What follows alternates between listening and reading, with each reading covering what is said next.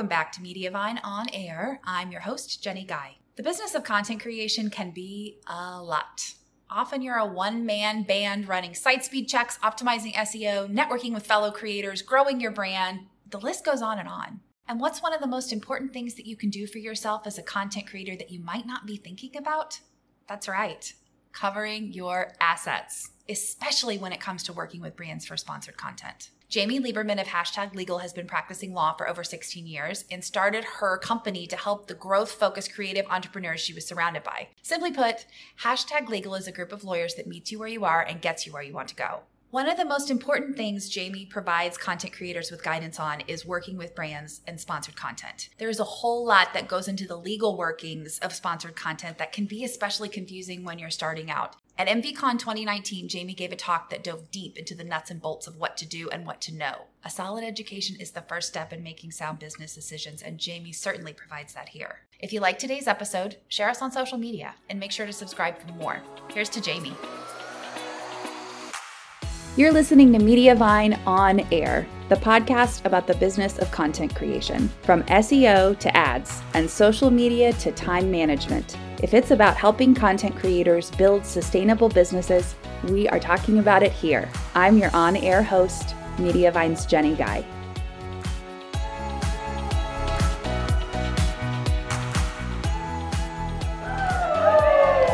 Y'all just had drinks. Come on. I think it's suspect that the lawyer has to talk after the drinks. I get it. It's not as exciting. We're going to do our best. So today we're going to talk about covering your assets. And we're specifically going to talk about sponsored content. And I'm going to talk about it from start to finish. So let me tell you about me. So I am Jamie Lieberman. I've been a lawyer for about 15 years. I run #Legal, which is, like they said, a full-service law firm. We are dedicated to making legal accessible. We work with entrepreneurs. We work with influencer marketing professionals. We work with creatives, content creators.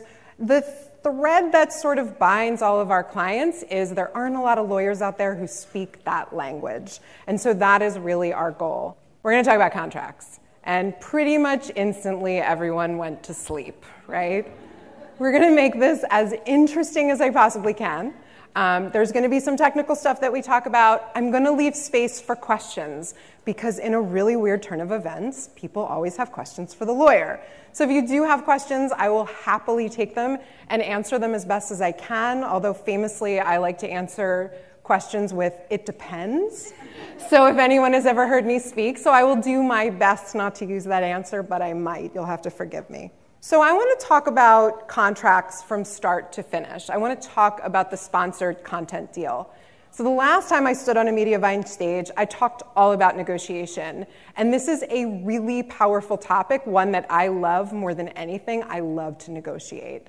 And so I definitely say I know all the talks are up on YouTube. I'm not going to spend a lot of time talking about negotiation, but I feel like it's something worth touching on. If you want to go in depth about negotiation, go to the Mediavine YouTube channel. My whole talk is up there. I have a whole framework, and I am going to offer you guys a chance to download my negotiation framework so you can see it. But a couple points I want to touch on before we get to the actual contract part of this talk. So the most important part of negotiation, and this will help you in your contracts, is research. So the thing that you have to pay the most attention to before you literally do anything, before you make a phone call, because we're all going to be making phone calls after this. I know, it's okay. You're going to do it. Yes, you are. Yes, you are. Now I know you, and now I'm going to find you. We're going to make some phone calls. So research is our first thing that we want to do, and that can be done in so many different ways. One, you all know each other. We kind of live on the internet, right? So talk to your friends. See what they've done. See how they've approached certain situations for sponsored content, whatever that looks like. And that can look like, I guess we should really define what that looks like, right, before we even start talking. So what I'm really thinking about is you entering into an arrangement with a brand who wants you to talk about them, right, in some way, and they're going to compensate you.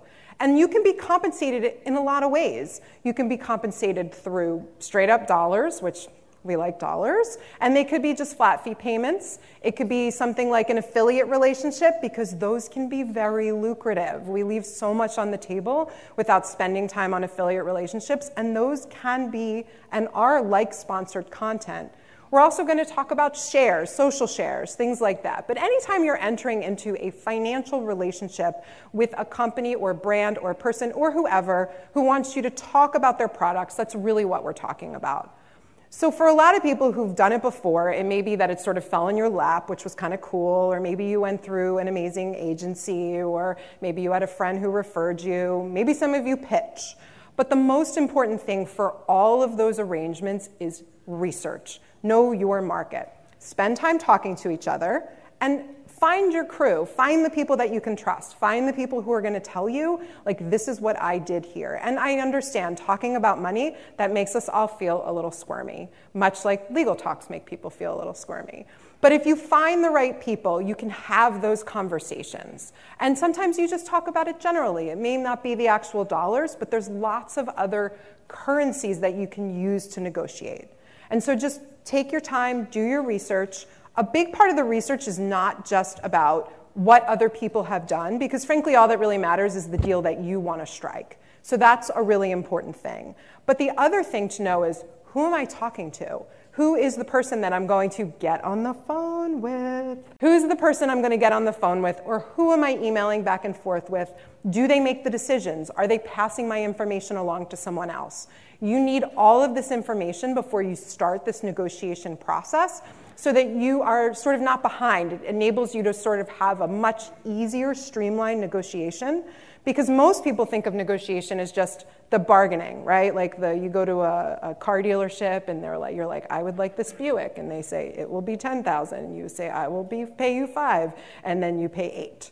That's not negotiation. Negotiation is a very long relationship that you formed, and frankly, if you do the work up front, you're going to do very little of the back and forth. Talk to your people, use Google, use LinkedIn, use social media, it's what we do, and figure out who you're talking to, what you're looking for, what your best case scenario is, and also know when you're going to walk away. And then the pieces that you can't fill in, ask those questions. So get the information, because what you're essentially looking to figure out is, what are all the important things to the brand, and what are all the important things to me, and how can we make them align?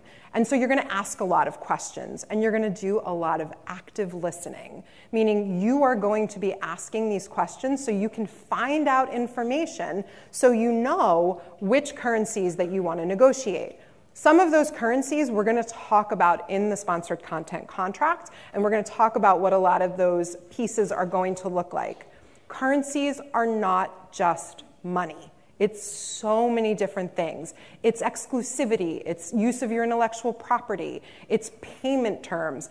It's all negotiable. And so knowing what everybody's position is, if you don't know what it is, and you ask those questions. And my last piece of advice for everybody is reach really high. There's too much self-editing that happens. There's too much second-guessing yourself. Just, you know your number. And this is why I don't know that necessarily talking money with everybody makes a lot of sense, because your number is very different than somebody else's number. Your processes are very different than somebody else's. The numbers on your website are not the only factor that should go into that. It should go into time. It should go into how well it fits into your site, into your brand, all of those things. So reach really high, because the most important thing to remember is, just because you make an offer and it doesn't get accepted doesn't mean the deal is completely going to go away. No doesn't necessarily mean I'm never going to talk to you again. It just means we have to keep working through this deal. So stop being afraid of hearing no. No is a really comfortable place to be in. It's perfectly okay. It doesn't mean that the relationship is ending. It doesn't mean that it's all going away. It just means you still have to keep working on it. So when you're afraid of hearing no, when you're trying to anticipate what the other side is going to say, that's when negotiations fall apart and when you end up cutting yourself too low. So everybody should know how to read a contract. I get it. It is not the most exciting thing. Sometimes you get these contracts and it's just like this massive wall of text, and then you fall asleep, and then you make a deal with yourself like, I'm going to get through this, I can read it. But you can absolutely read a contract, I promise you, or at least have a bare bones understanding of when you get a contract that feels wrong or off. And so that's the most important thing. As small business owners, you need to know some of the lingo and what it means. So I'm going to start and we're going to walk through each of these. So representations and warranties. You've all seen them, right? Like, they're in your contract. Who here reads their contracts? Let me start. Do you guys really? I should go. No, you'd be shocked. So many people just sign. They don't read. And who negotiates their contracts? Who redlines their contracts and goes back? I love you guys. Like my people. We're going to have like a group hug at the end. I see you, Phil. I know you do. It's important. So I want to actually start with that. I want to back up a little bit. Contracts are meant to be redlined. This is not just the lawyer who's trying to make billable hours. They are negotiable. You do not have to accept those terms immediately. Frankly, there's probably about 30 terms in that contract you never talked about. And so it's really important. You are not going to blow a deal if you redline a contract and send it back. You're also not going to blow a deal if you ask a question. So these are really important to understand how to know what you're looking at and to know when you do need a little bit of extra help. Because sometimes you get a contract that feels wrong, you're not quite sure how to change it, you may not know what something means. So it's important to know when those situations come up. What is a representation and warranty? So a rep and warranty is almost like the bones of a contract. It is the thing that you are promising. If you break a representation and warranty, you have most likely materially breached your contract. Nobody wants to do that. So reps and warranties are the thing you put out there saying, I'm 18 years old and I'm allowed to enter into this contract. You say nothing is conflicting with me entering into this contract. All of the content that I'm going to create is mine, and I own it. That's a huge one. And so if you are hiring someone to create content for you, or someone is hiring you, that should always be a representation that they're not stealing content, and you should feel comfortable repping that to whoever is hiring you to create content for them. Another really important one, and this is one that often gets overlooked in sponsored content. Your client, as a brand, should be repping and warranting that all of the claims that they're making, this is advertising dollars, they can back up. So what if you post about, I think we all heard about like the energy drink, right, that blew up, Monster and the other one, right? That is going to hinge on the reps and warranties of that contract, because it's really important that if a company comes to you and wants you to create a content about it, that the claims they're making about their product are true, and they know them to be true. And so that's a rep and warranty that I probably add in about 80% of all contracts I review on the side of an influencer.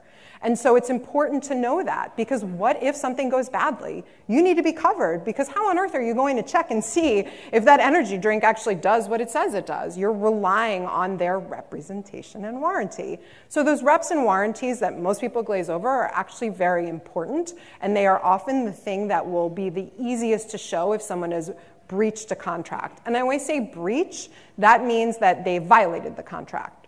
And oftentimes, and we're going to get to term and termination, but oftentimes in many contracts, you can only terminate in the event of a breach, in the event of a violation. And I'm going to talk a little bit more about that later, but this is really important. So representations and warranties are actually really important and should be read, and you should know what you are repping and warranting to, and you should also know what your client is as well. So bear that in mind. Another really good example of this is I've had clients who've created subscription boxes, right? For a little while, that was a bit of a bucket list item.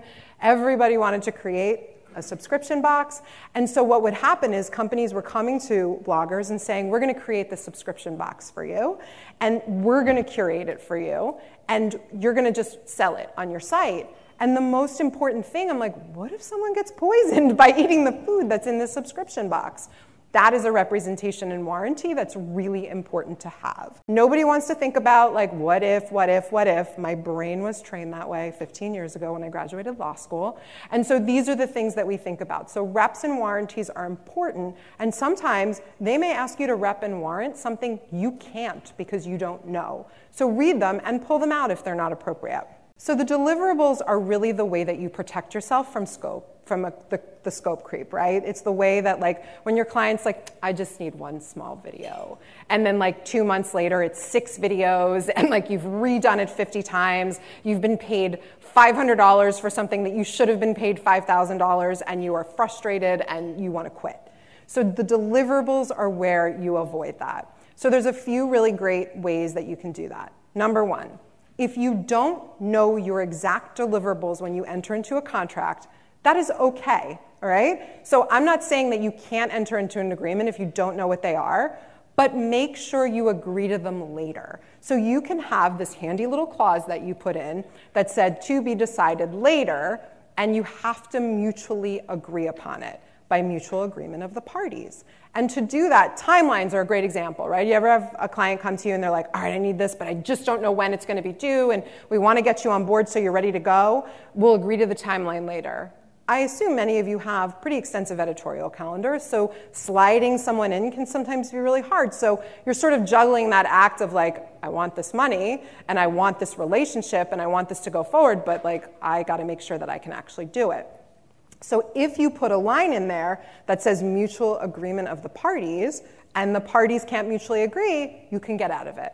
And so if you're unable to put in these important topics, make sure that not only do you say you're going to agree to them later, but you actually have to agree to them later. So press the client and say, hey, I'm going to need that schedule from you, and I'm going to need to approve it, and I'm going to need it by this date. And those things are movable, and you can do all these movements by email as long as you have an agreement. So I'm not saying every single time you have to amend a contract, you're going to need a brand new contract. You can create these amendments so long as both parties agree that these emails amend it. And so that's a really important thing. Define your deliverables well. Go over and above. Be as specific as you possibly can. And within those deliverables, drafts are really important. Does your client want to read drafts? And what are they allowed to read the drafts for? And if they send a draft, what kinds of revisions are they allowed to give you? And after the post is live, are they allowed to ask for revisions? And are they allowed to ask you to pull it down? And so these are a lot of things that I frequently see missing in a lot of these contracts because nobody really has thought about that or wants to think about that. And so it's really important that you define what a draft looks like, how long your client has to respond to a draft. So if you give your client a draft, you can say they must, give us a reasonable response within 3 business days, or else the post goes live. So make sure there's an or else so that you have something you can do other than sit there and email your client and say, hey, I haven't heard back from you. This needs to go in, and then very last minute they're like, it looks great, but we need you to change 5 paragraphs of it. So that's really important. And so give yourself that space and put that into your contract as well. Revisions. So what I like to do in revisions in a specific paragraph that says revisions in the deliverable section is I like to include a clause that said the revisions are only permitted as it relates to copy or messaging relating to the product or whatever it is that you are creating. So you specifically say, this is my style and tone, and it cannot and will not be changed. Because they're hiring you for your style and tone. If they've done their legwork and they've done their research, they know what your videos look like or what your posts look like, what your tone looks like. And so they shouldn't get to change that. And if they want to change that, they should pay to change that. And so that's another important thing. If your client comes back to you and says, this revision's not okay, we want to be able to change everything and all the things, you say, great, that's an extra X number of dollars. And then you will get the extra X number of dollars, or they'll say, actually, it's not that important. And you can go ahead and leave it that way. And so deliverables are really important to be specific. In your deliverables should also be your timelines, and include timelines for revisions and drafts, and include timeline for when posts go live. And so make sure it's clear. Make sure number of words for a post. Make sure the dates that you get the marketing materials, right? Because like a client will often send you marketing materials, say, we want you to just get the messaging, or here's some images for you to use, or something like that. Make sure you have that date set so that if they don't send it by that date, you have the ability to move the post to when it's more convenient for you, and that's the language that you would actually use. So deliverables are what you sort of live and die by in your contract, the one that makes sure that you are not in that situation where you feel intensely frustrated because you're constantly getting things changed on you all the time. Payment terms. So this is a really important one, and it's not just when you get paid, but it's also how you get paid. It's whether or not you get paid via PayPal, ACH, check. All of those things should be listed, and what your payment terms are. In payment terms, you're going to see net something. Most of you who read contracts probably know that. That means the number of days they have to pay you after you've sent an invoice. And when do you send the invoice? Do you send the invoice the minute that you sign the contract, or do you send the invoice after you've put up your deliverables? That's more and more time. So build that in. If you want money up front, make sure that it's upon execution of this agreement. So it's simultaneous. If they come to you and they're like, well, it takes us 60 days to pay someone, that is not upon execution of the contract. And so make sure when you're having, and this is what I'm talking about currencies, this one's huge. Because if you have something that's net 60 after you've posted something, which may have been 30 days before that you put up, that's 90 days before you're getting your money. That's a negotiation piece for you. And so you say to them, well, I'm actually net 30, and so since I need to get this done, I'm going to send you the invoice now upon execution, and then it will be executed before that time, and then you guys can process it so I can get paid much faster. And these are negotiation points that you can put in place. And so those are important. So knowing payment terms. We're going to talk a little later about what to do when your client doesn't pay, because that is a very common question. Another beautiful thing to put into your payment terms is that in the event you do have to chase a client, all of your fees are going to be paid for. Everybody likes to put the interest in. You can put it in. It's never going to get paid, even if they're late. I mean, very rarely. If it's a very large amount and you've gone to court over it, you may get interest, but to try to get somebody to actually pay that is extremely challenging outside of court. I'm not saying take it out of your contract. I'm just saying know that it's in there, and it's probably in there as a placeholder because in the event that you have to go to court, which no one ever wants to do. But put a clause in there that says in the event that you have to deal with collections, in the event that you have to get an attorney to get paid, make all those fees payable to your client. And that's a clause I often see that's not there. So term and termination. So the term is, how long is this live? How long does this contract actually apply to me? And so the important thing about a term of a contract is not only when it starts, which is usually upon execution. Sometimes it's not, though, so you should note that. But when does it end? Is it when you do your deliverables? Is it 6 months later? Is it when the parties decide to terminate the relationship? So it's sort of important to know because you have certain obligations under that contract that are going to actually go beyond termination. One of those, which we're going to talk about, is confidentiality. And so you may have confidentiality requirements for 10 years after you've entered into this contract. So it's actually really important to know how long your contracts go and if you actually need to terminate them. People ask me this question a lot. They're like, I'm not going to work with this person anymore, and so do I need to actually terminate the contract? Yes, you must terminate your contracts. So if you decide you don't want to work with someone anymore, don't just stop working with them, but actually let them know. Yes, that is uncomfortable.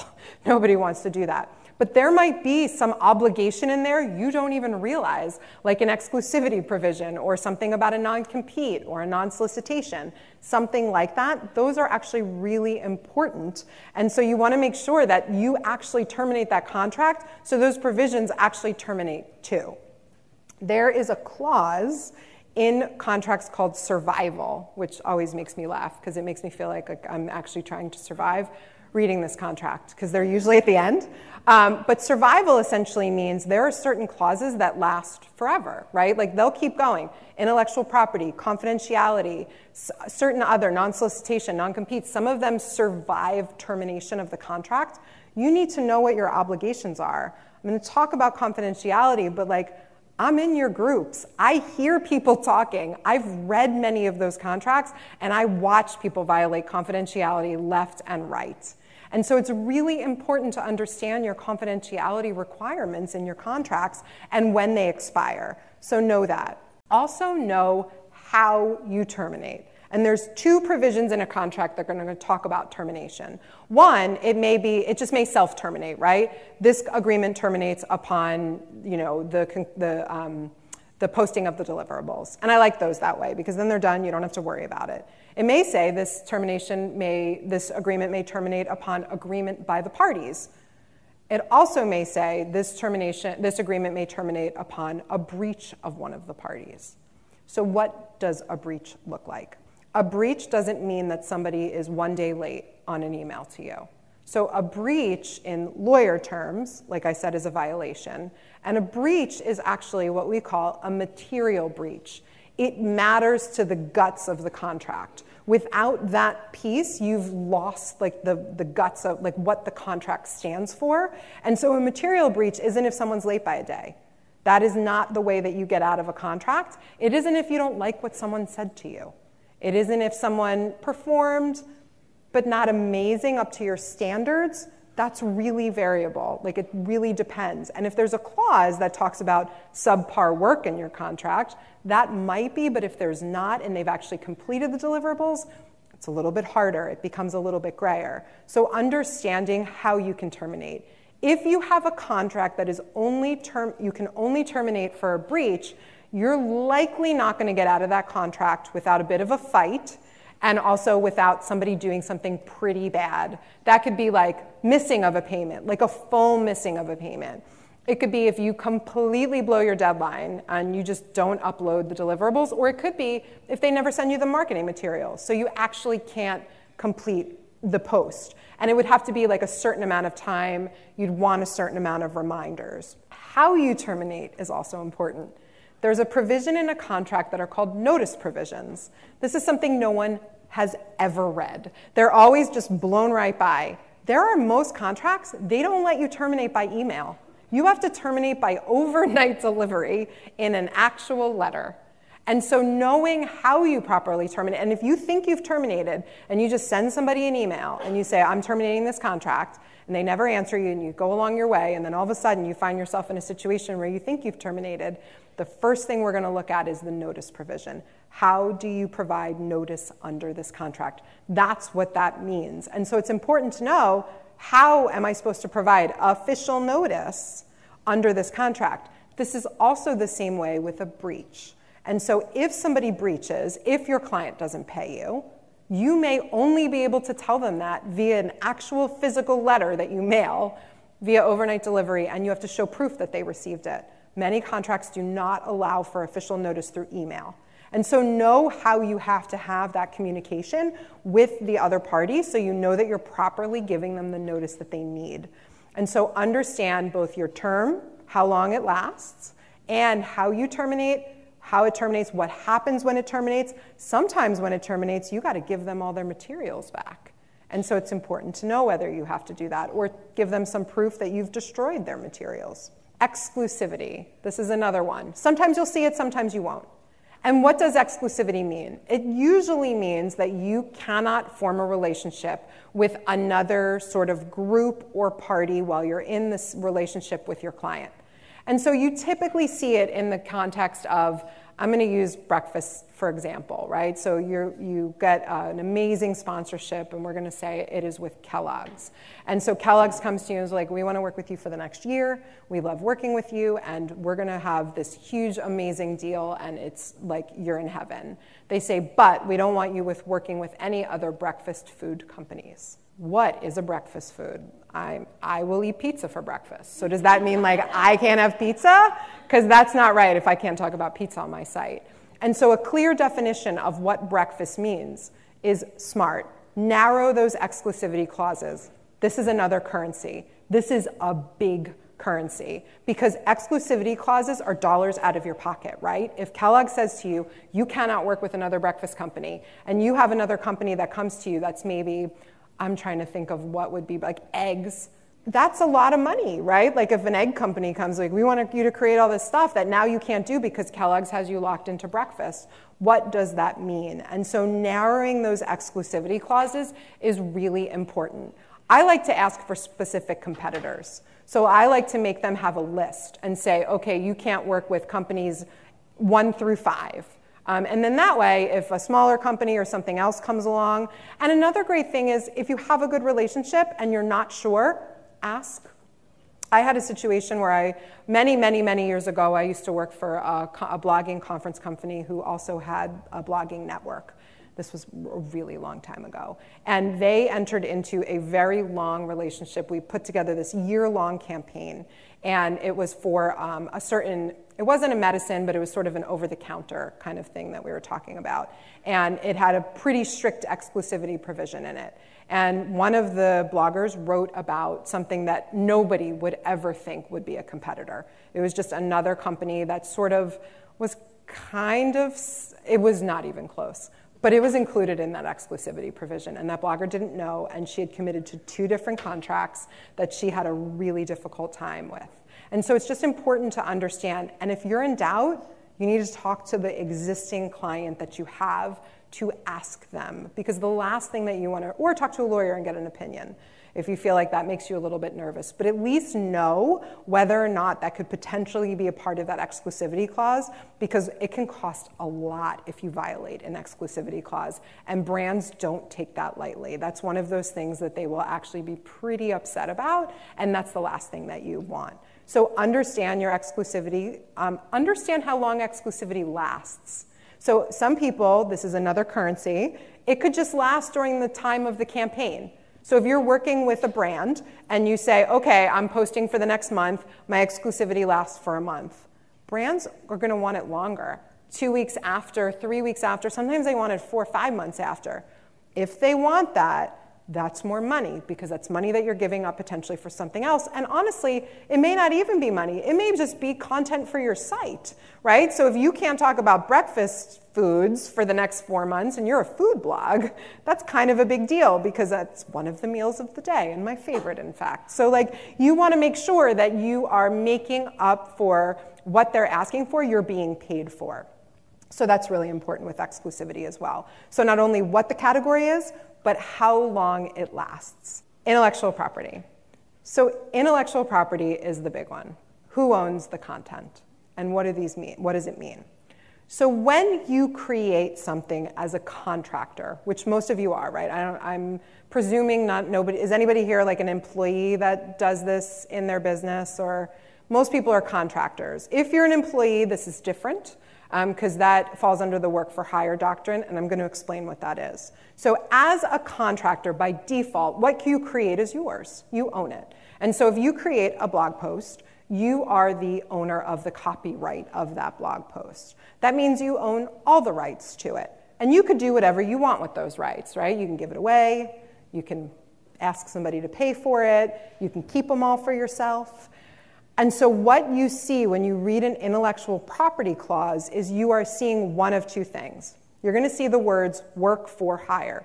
If you see that, it means you don't own your content at all. Your client owns your content. So if you see those words, that means, I'm going to say it again, you can do nothing with it. They own it completely. They can turn it into a billboard in Times Square. They can make it into a cookbook. They could do whatever they want with it. If you maintain ownership of your content, they are then, your client, going to want a license to do something with it. And there's a lot of things you can do.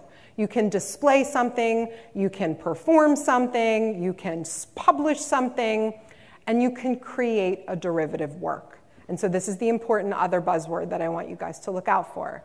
A derivative work is when you take one work and turn it into something else. So the Harry Potter movies are a derivative work of the Harry Potter books. J.K. Rowling got paid many dollars for Sony to let her make those movies. And so derivative works have huge value. And so in your license, I can almost guarantee it, the brand is going to want to be able to create derivative works with what you've created. They're going to want that license. That means They can put it wherever they want it. They can put it in a billboard in Times Square if you take a beautiful photo. They can splash it all over the internet in Facebook ads, including your face. All of those things. And so it's really important that you understand what you're giving away or selling, frankly, because that's what you're doing. You're selling.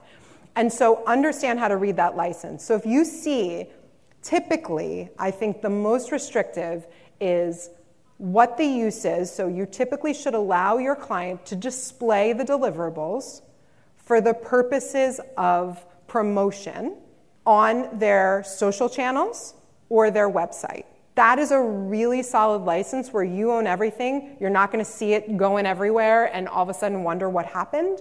And so understand what you're allowing the client to do. So if you start seeing use, display, perform, public, all those things, knock them out.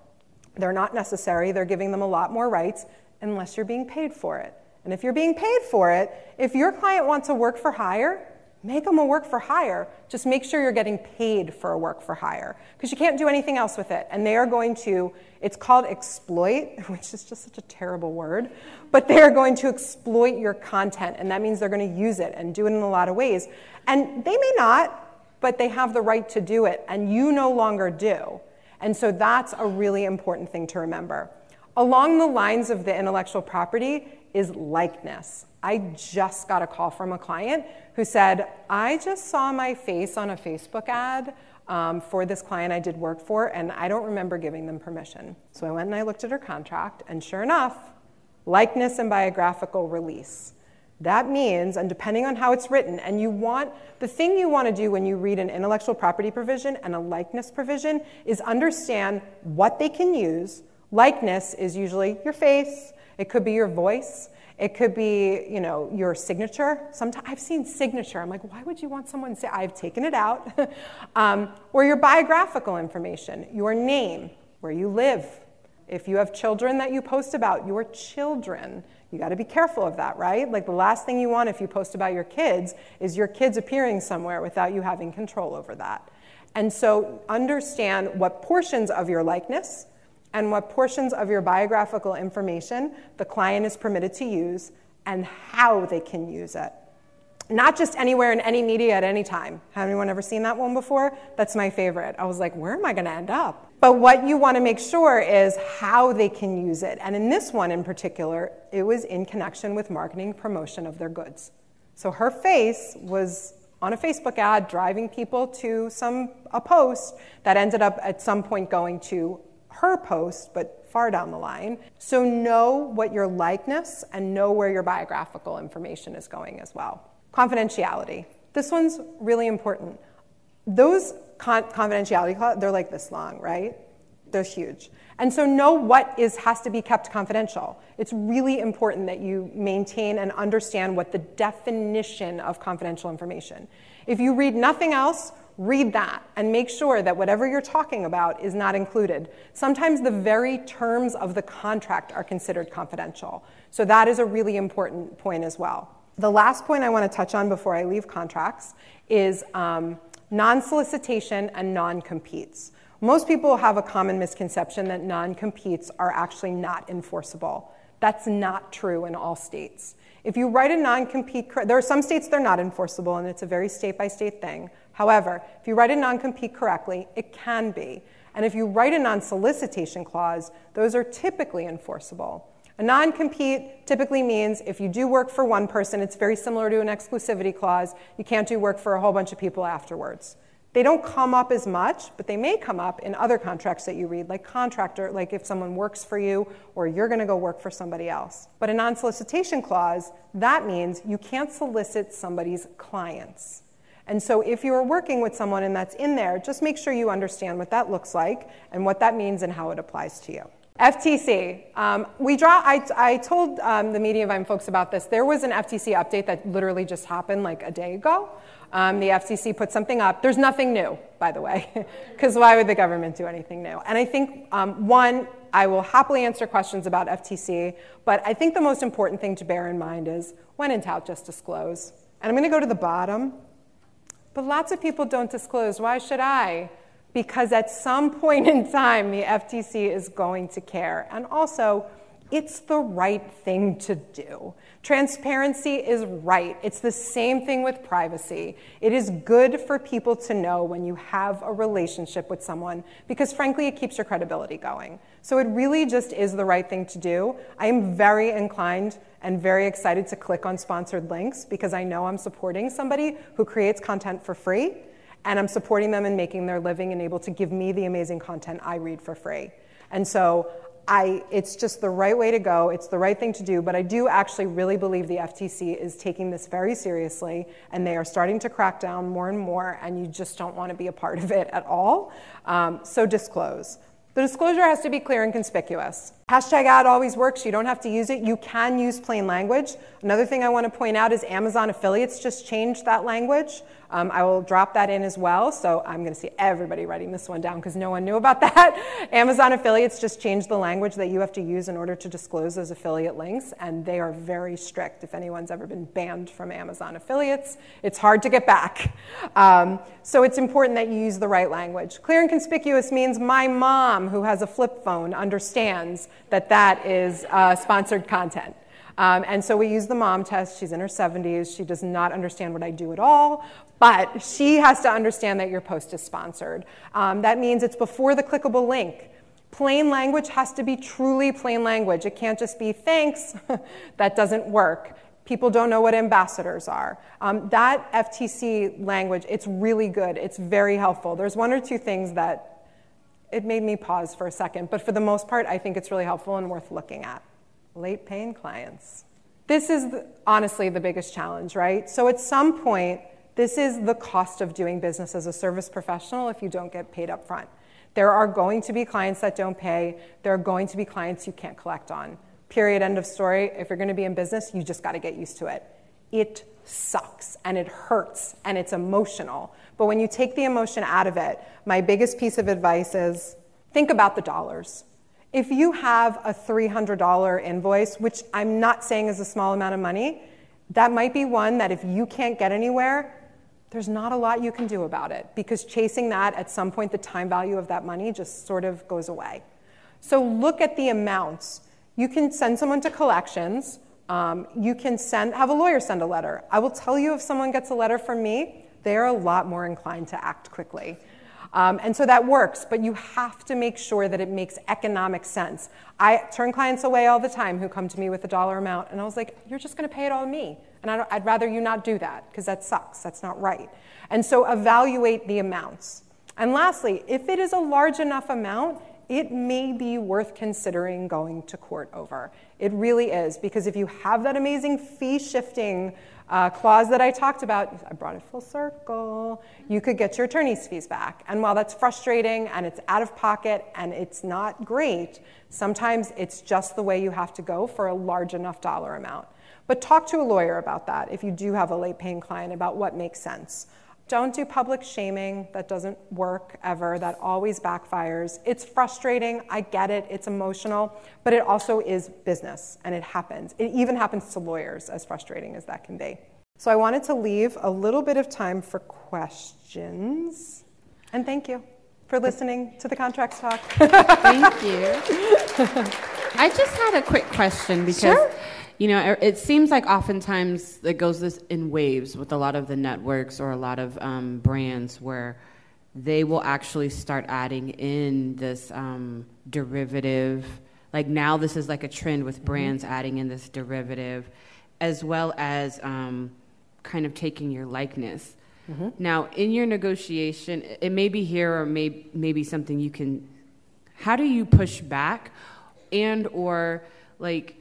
Is there well, that's going to be X dollars times 2? Yeah. You know, like how do you push back to that? Because some of these people, I don't even think they realize what they're asked. Like what? It's true. It's just a form. You know, How do you push back to that? Yeah. So you could do it in a couple of different ways. You can redline the contract and just cross it out. Honestly, just take it out. And when they push back on that, you could say, oh, yeah, I mean, that's not, my feed didn't include that. And if you want to talk about that, I'm happy to. And so that, I think, is really effective. 9 times out of 10, when I pull it out, they don't put it back in. If they want it back in, then we have that conversation. But I would make it so matter of fact, like this is just, this what, you didn't ask me for this when we talked about dollars, and that's not the sort of the standard contract. So I think that's the best approach. Would you recommend collecting a retainer or advances to help with clients who don't pay or may not pay? I think those are really great tools. Another really great tool that I find is if you're creating for someone, say a work for hire, you don't release the intellectual property until you have full payment. So they're not able to exploit what you've done without having that full payment. So that's another way to do that. But yes, work up front, even if it's just like a good faith deposit, is always great, and there's no reason not to ask for it. I will tell you, most of my clients do. At least a lot of them ask for at least half up front. Hi. Hi. I haven't done any sponsored posts directly with brands, so I've only worked through activators, so I haven't seen a contract like these yet. Is it usually the companies that make the contracts, or are we making the contracts? I get to say it depends. It depends, honestly. Some companies that are sort of dipping their toes in, they don't have contracts. And sometimes they come back with hilarious contracts where you're like, I'm not sure what this is for. So a lot of bloggers or creators have their own so that they have it. Frankly, when you have your own, it's kind of on your terms. So it's going to be skewed a little bit more towards you. And so you don't have to worry about knocking out the derivative works because you're never going to put it in there to begin with. So it's good to have one. Many huge brands will never look at your contract. So it really is a conversation and a question to be had. And also, if in your negotiations you find out that the brand doesn't have one, you're likely going to have to pay to get one, because I wouldn't advise trying to sort of piece one together yourself. So in some capacity, build that in, because that's a cost. And so it's something to think about in your negotiations as well. Hi. I'm right here. There you are. Sorry. Hi. 2 questions. The first one with those new FTC guidelines that just came out that aren't new, but one thing I noticed that they clarified is they said likes and pins. That was my head scratch. Okay, because you can't disclose a like. No. And then if I worked with Jamaica, and then Kirsten wrote a post and I pinned her post about Jamaica because I've had a previous relationship with Jamaica, am I supposed to disclose on her pin? Yeah. I honestly was like, I don't know how a human does this other than you don't do the pin is the problem, because you can't disclose a like, right? I think if you were to just in passing give someone a like, I'm less worried about that, but it is very clearly written there. So I will tell you, I honestly don't have, there's going to be a lot of questions on pushback on that. Yeah. So I feel like we may get some clarity on that hopefully, but that one was the one that was like, ooh, I don't know how that's going to happen.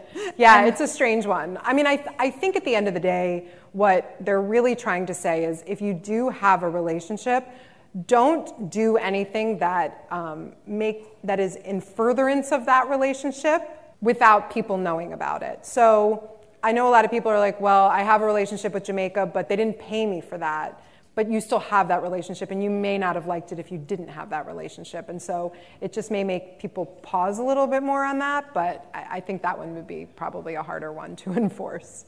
And then the second question was with travel situations. Have you noticed, because I'm in a travel writers group, and they were just talking about how magazine writers, editors, newspapers, none of them could care less about disclosing. Their writers go on trips all the time, and there's nothing said about it. So why is it the FTC is identifying this one level but not realizing that there's a whole nother issue, a whole nother level of publishers that aren't disclosing?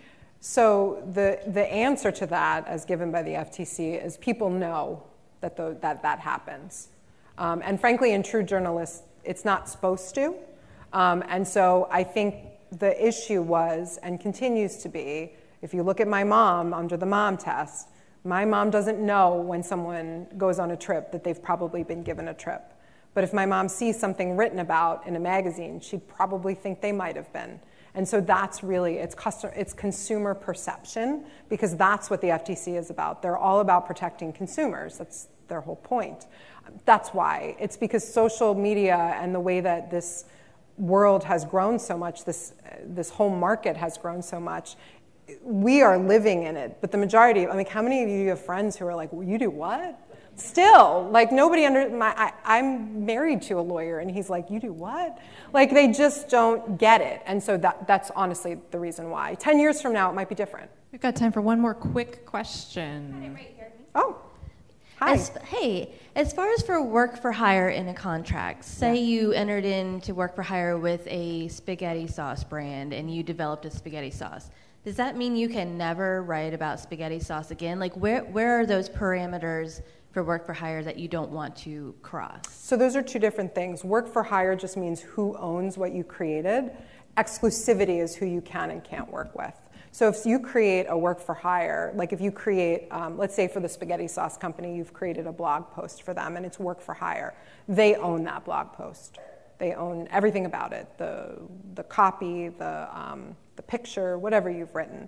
That's different than exclusivity. If you wrote a different type of spaghetti sauce with different ingredients, then you're fine. Yeah, as long as there's no exclusivity provision. Like if you have something saying you can't work with another spaghetti sauce company for 6 months, then don't do it over that 6 months period. Cool. Thanks, guys. On Air is brought to you by Mediavine. If you're creating amazing and original content, we are here to help. From ad management with maximum earnings and 24/7 support to cutting-edge WordPress plugins, our team has your back. Want free tips in your inbox? Subscribe to our newsletter at mediavine.com/subscribe. If you're a Mediavine On Air fan, and why wouldn't you be, please give us your 5-star rating, love, and subscribe wherever you're listening.